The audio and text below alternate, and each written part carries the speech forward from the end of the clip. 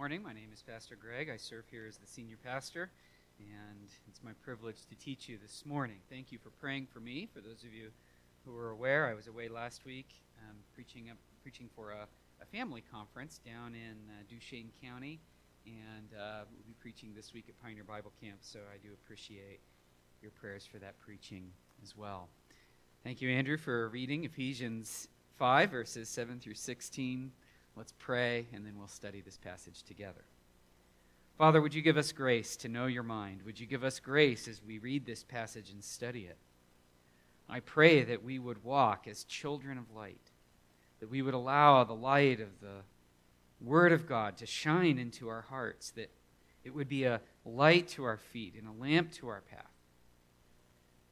I pray, Lord, that you would drive from us darkness which threatens to quench the light. And I pray that we would take seriously the call that you placed on every Christian to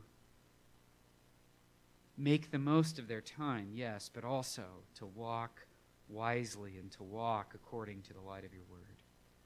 Help us to bring our hearts underneath of what you're commanding us this hour. For we pray these things in Jesus' name. Amen. Well, children, it is not a children's church Sunday, so as always, I have a little story for you guys. You guys grew up, many of you grew up here in Utah. How many of you did not grow up in Utah? You grew up in a different state, okay? A few of you. How many of you grew up in a state east of the Mississippi, okay? Not California or Utah or Wyoming or one of those states, but you grew up somewhere else. Okay, wonderful. Well, if there's just a few of you. Well, children, I want you to know that I have a favorite bug. Okay? Did you know that? Now, I know you might be thinking to yourself, I can't imagine there being a bug that you would like, but there is a wonderful, wonderful bug that we don't get here in Utah. And they don't have in California, I don't think anyway. They don't have in Colorado or Wyoming either.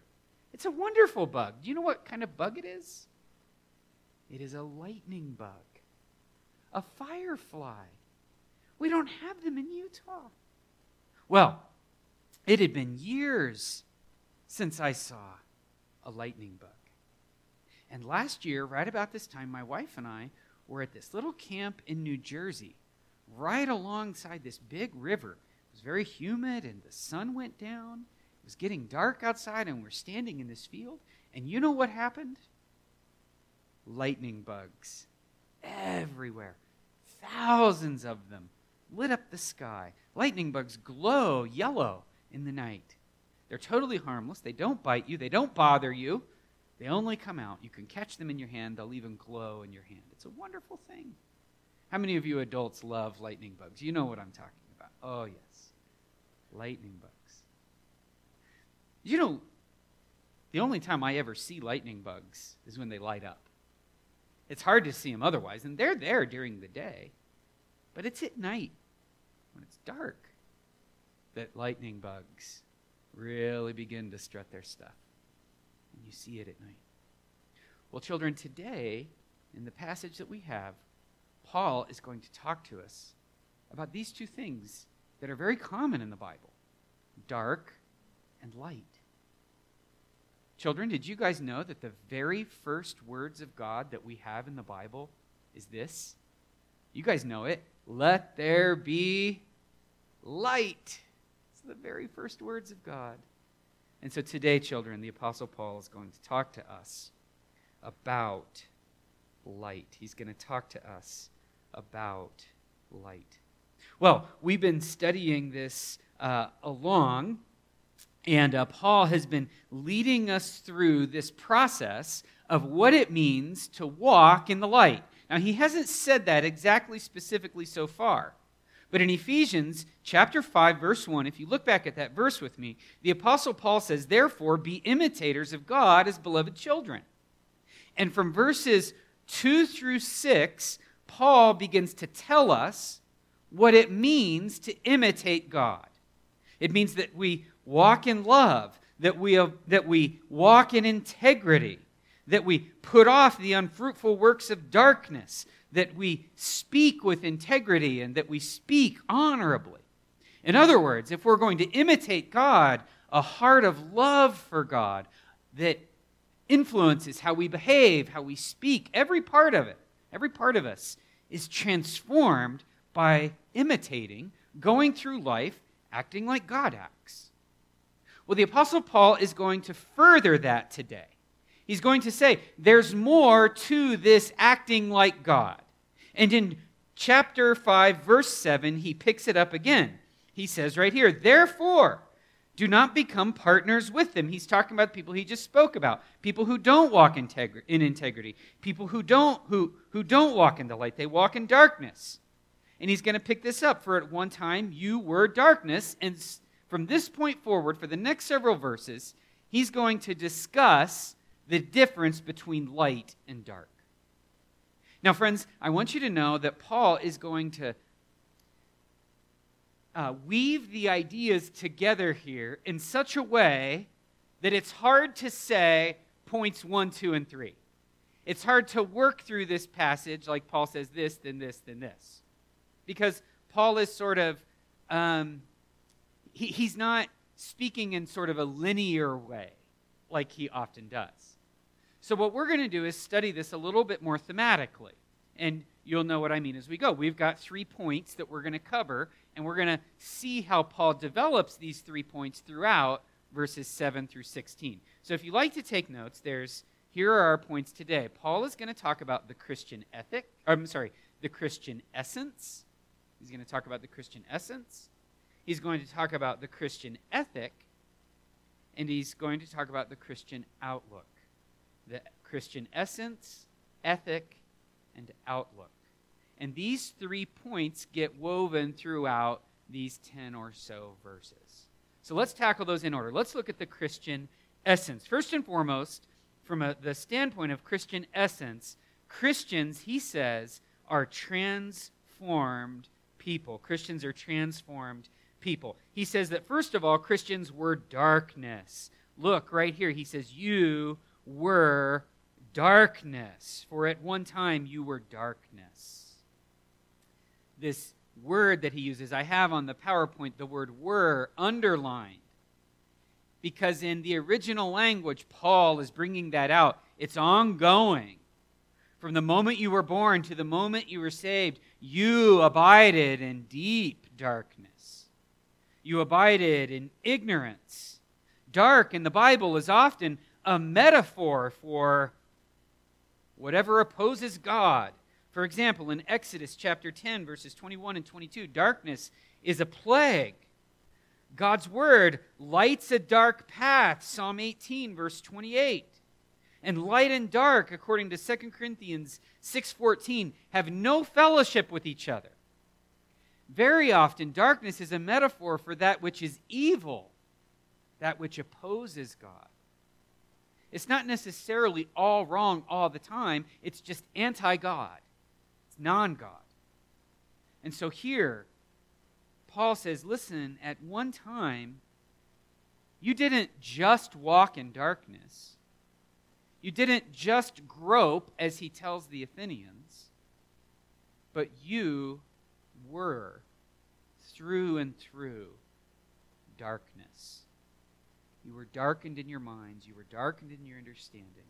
Your path was darkened. You were contributing to the darkness that's around you. He says, but that's not the case of you anymore. You were darkness, but now, and there's no verb in the original, but now, light. Paul is trying to show this dramatic change. You were dark, and now you're light. You're light. And this is a theme, again, that the Bible uses a lot. In fact, this is one of Jesus' favorite metaphors. He says, I am the light of the world. In John 1, 4 through 9, we're told that he's the light that's come into the world. In John 3, 16 through 21, he says that everybody needs to call on the light, God, who we're all living under his condemnation. When we come to Jesus, we come to the light. And then most famously in John 8:12, Jesus says dogmatically, I am the light of the world. Jesus is the light that shines in the darkness. The darkness ran from the light, In fact, the darkness was so threatened by the light that it tried to kill the light. In fact, it did for 3 days. And the light rose again from the dead. Jesus is the light. But Jesus says something more about this that Paul is picking up on when he says, you are light. Jesus says something radical. In Matthew 5:14, he says that you who follow Jesus, you who listen to his words, you who have been born again, you are the light of the world. A city that's set on a hill cannot be hid. Nobody lights a light to put it under a basket. We teach our kids, this little light of mine, I'm going to let it shine. We get it from this passage. Jesus says you're light. You're light and you're to shine in a dark place. I wonder how many of us voluntarily quench our light.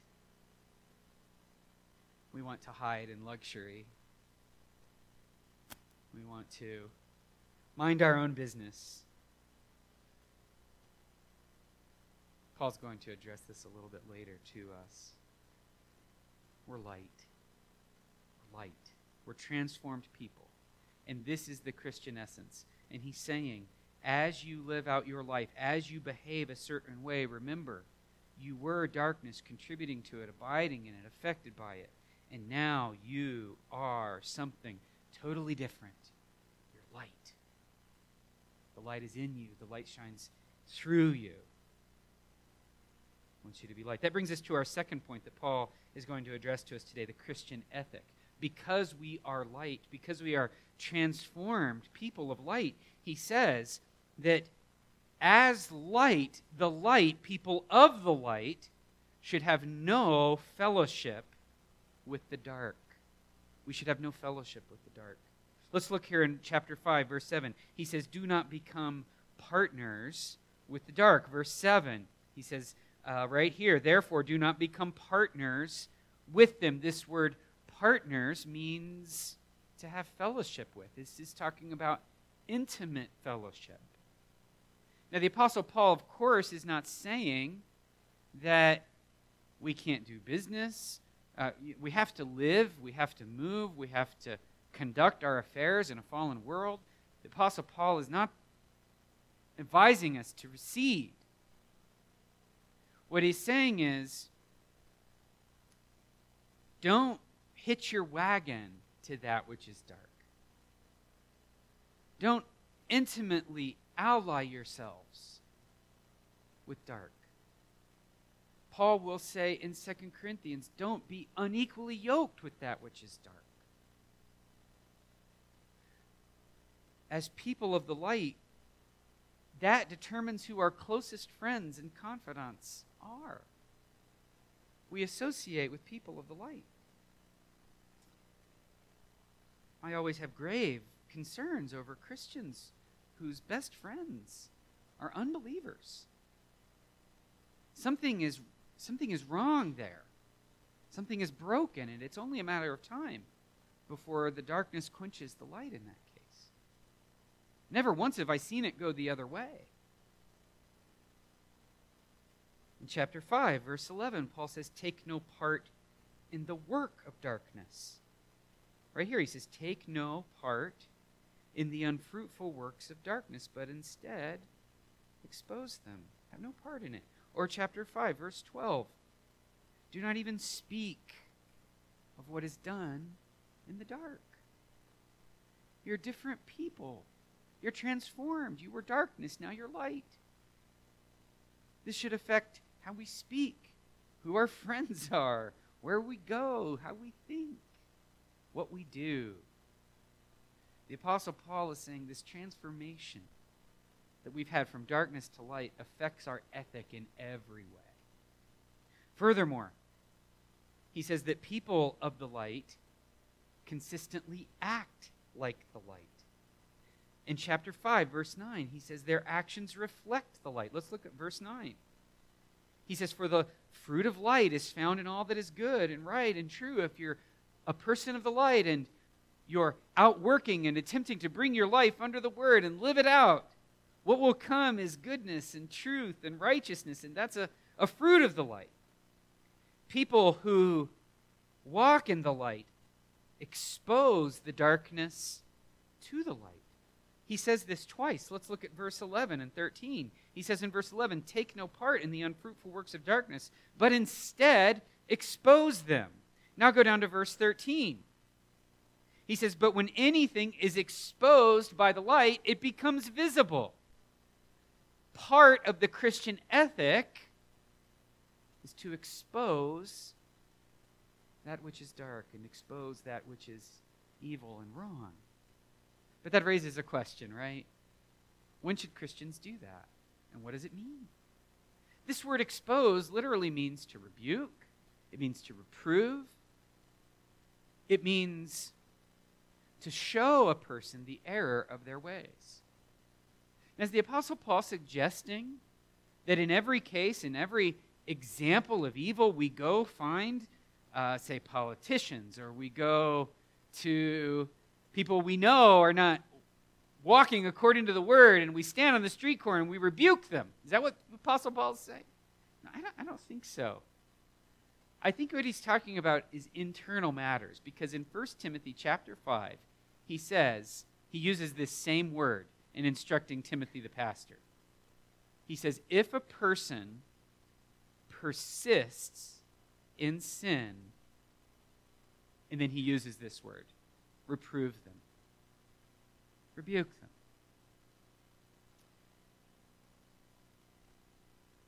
When we're walking in the light and we see one of our own who begins going astray in some obvious and repetitive and persistent kind of way, it is the light's responsibility, our light's responsibility, to woo them back to the light. To begin with gentle rebukes, to reprove people as we would a father, and then to increasingly ramp up the volume to do everything under our disposal to restore that person into a proper and right relationship to the Lord. This isn't something that we do to people who don't want anything to do with us. We don't go imposing on other people's lives, but for those who have partnered with us, for those who have said, we want your voice in our lives, we want you to pour into us. For those, we say, okay, we will help you. And if it's a two-way street, if you see anything in my life that needs addressing, please address it in some persistent, rebellious kind of way. People of the light, according to verse 14, are lively, thoughtful, and alert. Look what it says right here in verse 14. If anything that becomes visible is light. Therefore it says, "Awake, O sleeper, and arise from the dead, and Christ will shine on you. Look carefully then how you walk, not as unwise, but as wise." The Apostle Paul says that believers of all people ought always to be circumspect, looking out, alert, awakened by the word of God, and awakened by their Savior, Jesus Christ. That brings us to our third point, the Christian outlook. We have the Christian essence, the Christian ethic, and the Christian outlook. The Christian outlook is first and foremost inquisitive. Let's look at verse 10. If you're light, then you need to be a thoughtful person, a thoughtful, curious person, especially with regard to things of faith. Right here, Paul says, and try to discern what is pleasing to the Lord. Try to discern what's pleasing to the Lord. What does that word mean, try to discern? Well, that word is used in Galatians 6:4, and it means examine carefully. I have a funny illustration well, maybe it's not funny. I hope he doesn't mind me telling this. When Peyton was about 6 years old, he used to like to go on hikes. Except Peyton is a little like his mother in that, so when I hike, I like to get up to a nice high overlook and I can look at everything.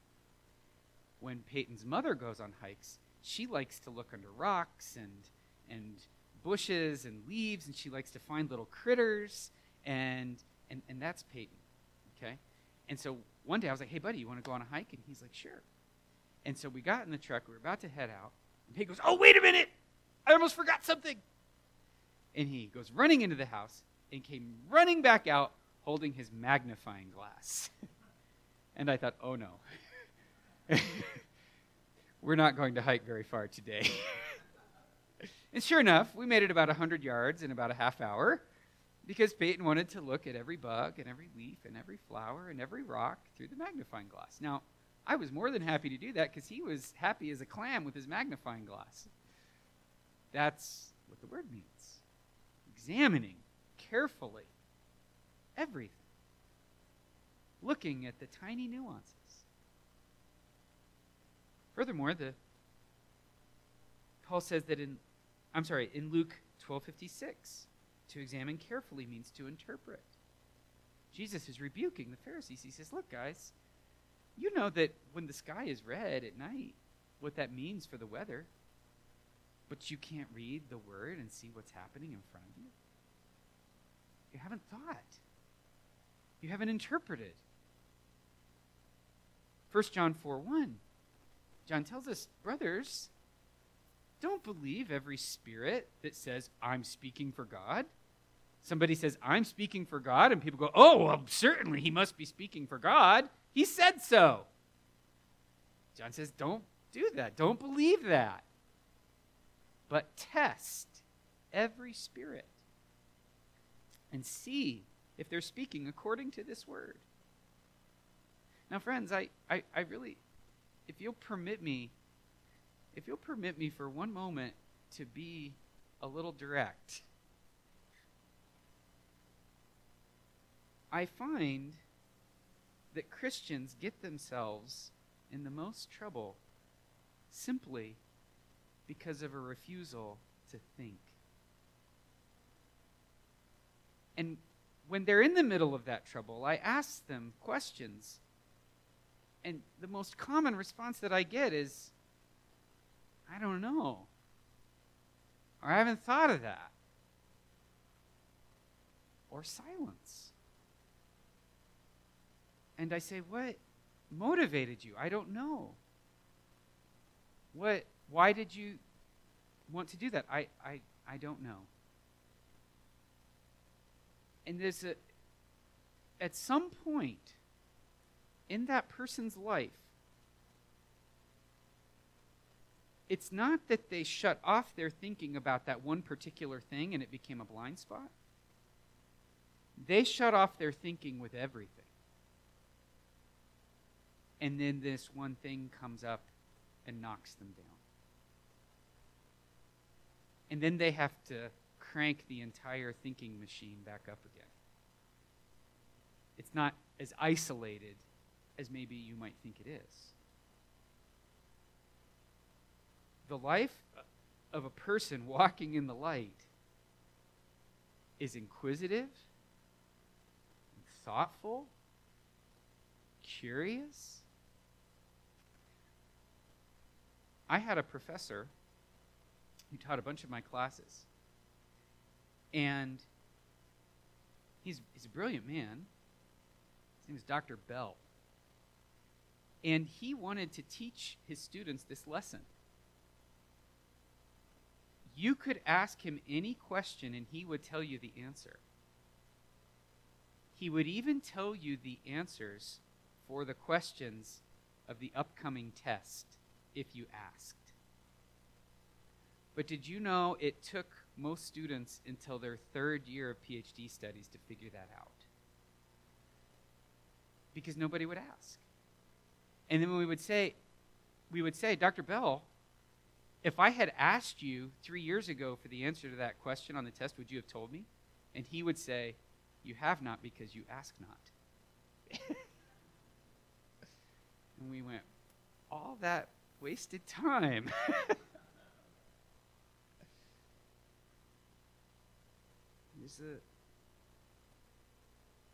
to be thoughtful. The Christian outlook is thoughtful. Ephesians 5:15. It's circumspect. Carefully filtering out the wise, the unwise for the wise. It's circumspect. It's omnivorous of all things biblical and good. The Christian outlook, verse 16, is redemptive. Redeeming the time. Making best use of the time. Because the days are evil. They'll slip away from you. You can go weeks at a time and realize, I haven't done anything for the Lord. It's gone. All the time is gone. It's quick. This word redeem is common. Jesus says it this way: we must work the works of him who sent me while it's day, John 9:4. Or walk, John 9:11, while you have the light. Psalm 90, verse 12, this isn't just a New Testament idea. Teach us to number our days that we may get a heart of wisdom. Redeeming our time, looking at our daily schedules, walking redemptively, trying to buy back every moment for the Lord, knowing that Jesus is going to compensate us 100-fold for whatever sacrifices we make now. Trying to make the most use of our time. Not hoarding to ourselves leisure and recreation and so forth, though those are very appropriate and you should have them. But when it becomes an addiction that's opposed to redeeming the time for the things of God, and it's thoughtless, it's selfish, that is not light. The Christian outlook is inquisitive and thoughtful and redemptive. Now, I have a few applications, okay? I was thinking this week. Let's look at verse 15, okay? Verse 15. It reads, "Look carefully then how you walk, not as unwise, but as wise." The Greek word there, look carefully, it's blepete. Be on the lookout. Be watching out. It's the word that you would give a command to a watchman. Watch out. Be careful. Look out. Look out. Always be on the lookout. Be watching carefully how you are walking. It's given. We're all walking through this life. So let's look carefully how we should do that. And you know, friends, I thought, how am I going to bring that home? How am I going to explain to our people how we ought to walk carefully? And that stumped me. And for days, I just walked around thinking, look out. Watch carefully how you walk. Watch carefully how you walk. How do I make specific application of that to my people? Maybe afterward you can tell me a wonderful idea that you have, but I was stumped. And so I thought to myself, you know what? Maybe the Lord revealed it. Maybe the Spirit, who's the best interpreter of all, knocked on the door of my heart and said, you know what? That command, be careful. Be careful too. It's actually really common in the Bible. We're commonly commanded to be careful to do something. Or be careful how you do something. And so, I have 1, 2, 3, 4, 5, 6, 7 of them. We'll go through them quickly. But if we're to be careful how we walk, let's let the Bible drive that home to us. Okay? First and foremost, be careful to obey. Be careful to obey the Lord. This is a command that's repeated so frequently in the Old Testament. I have just a few passages up there, Deuteronomy 12, 28, 15:5, 28:1, 28:13. It's repeated in Joshua, in Judges, in the Kings. It's repeated in the Psalms and in Proverbs. All through the prophetic literature. So common is this one, I could have put up hundreds of passages. Be careful to obey. Be careful to obey the Lord. Obedience is not something that we should just take for granted. as something that we have to mark for ourselves, bringing ourselves underneath of God as our Lord and King. Be careful to obey. Moms and dads, when you have to confront your kids about something, you've told them something to do and it didn't get done, and you say, "Why didn't you clean your room?"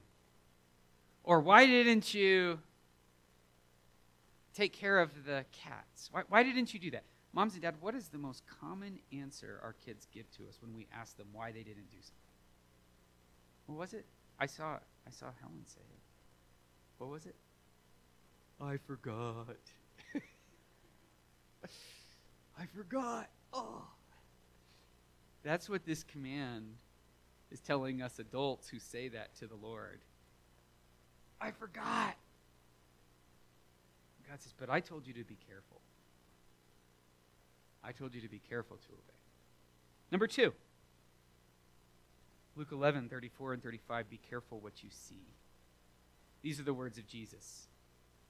Be careful that the light inside of you turns to darkness because of what you allow to go through your eyes. And there is so much that we should not let into our eyes that we do. Be careful to obey.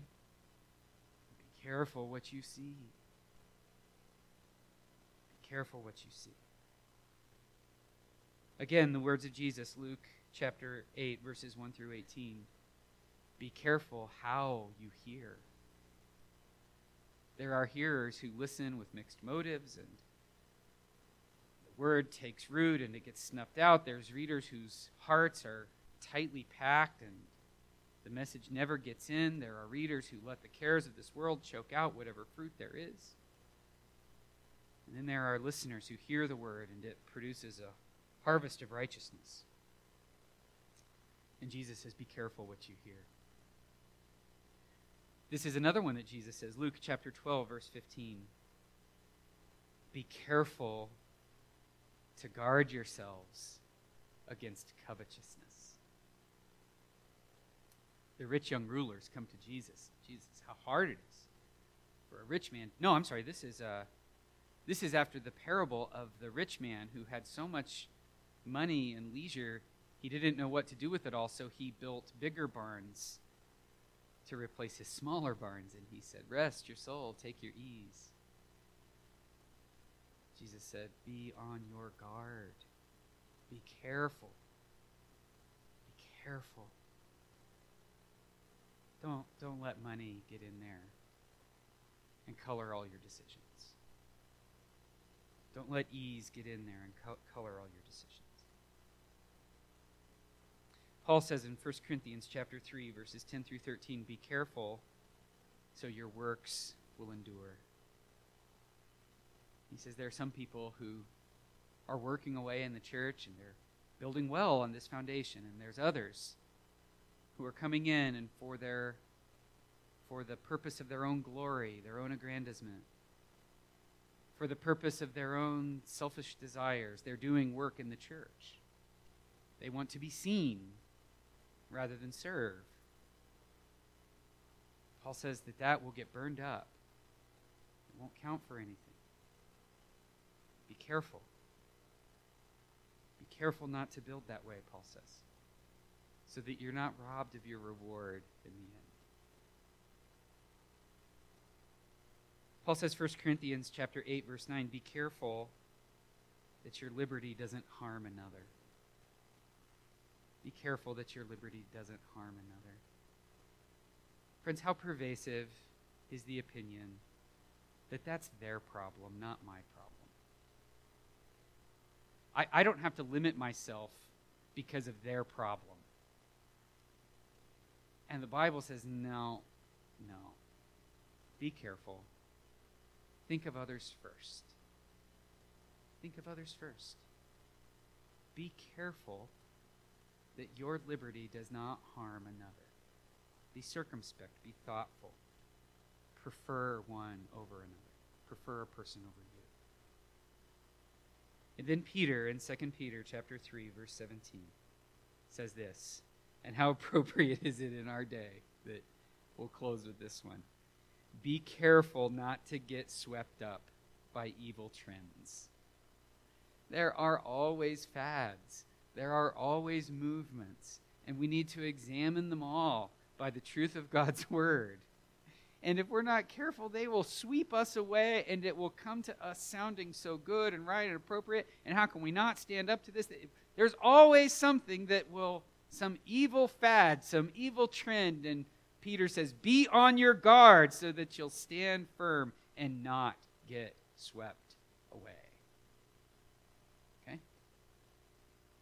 Children of light. We are children of light. If you're in the Lord Jesus Christ, you have the light of Christ in you. You are no longer darkness. And that changes what you do. It changes how you think. And it ought to create a proactive thoughtfulness that works itself out in great care given over to how you live your life as light.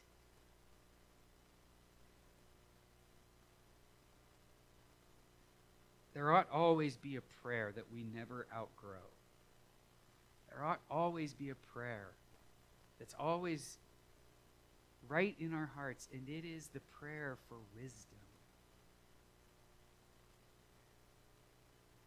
I find that the world has an endless supply of examples that stump me. I'm always being confronted with situations that I don't have a solution for. And every time I turn the corner on one, another one comes at me. And I know you guys are the same. And so we ought always be praying for wisdom. We would understand the word and apply it and live it out in a truly authentic, genuine way that models the light. Let's pray. Father, would you give us grace as we, the children of light, seek to walk in the light and not in darkness. Help us not to give in to the pressure of this age to cover our light, but help us to live out our light as you would have us to do. For we pray all these things in Jesus' name. Amen.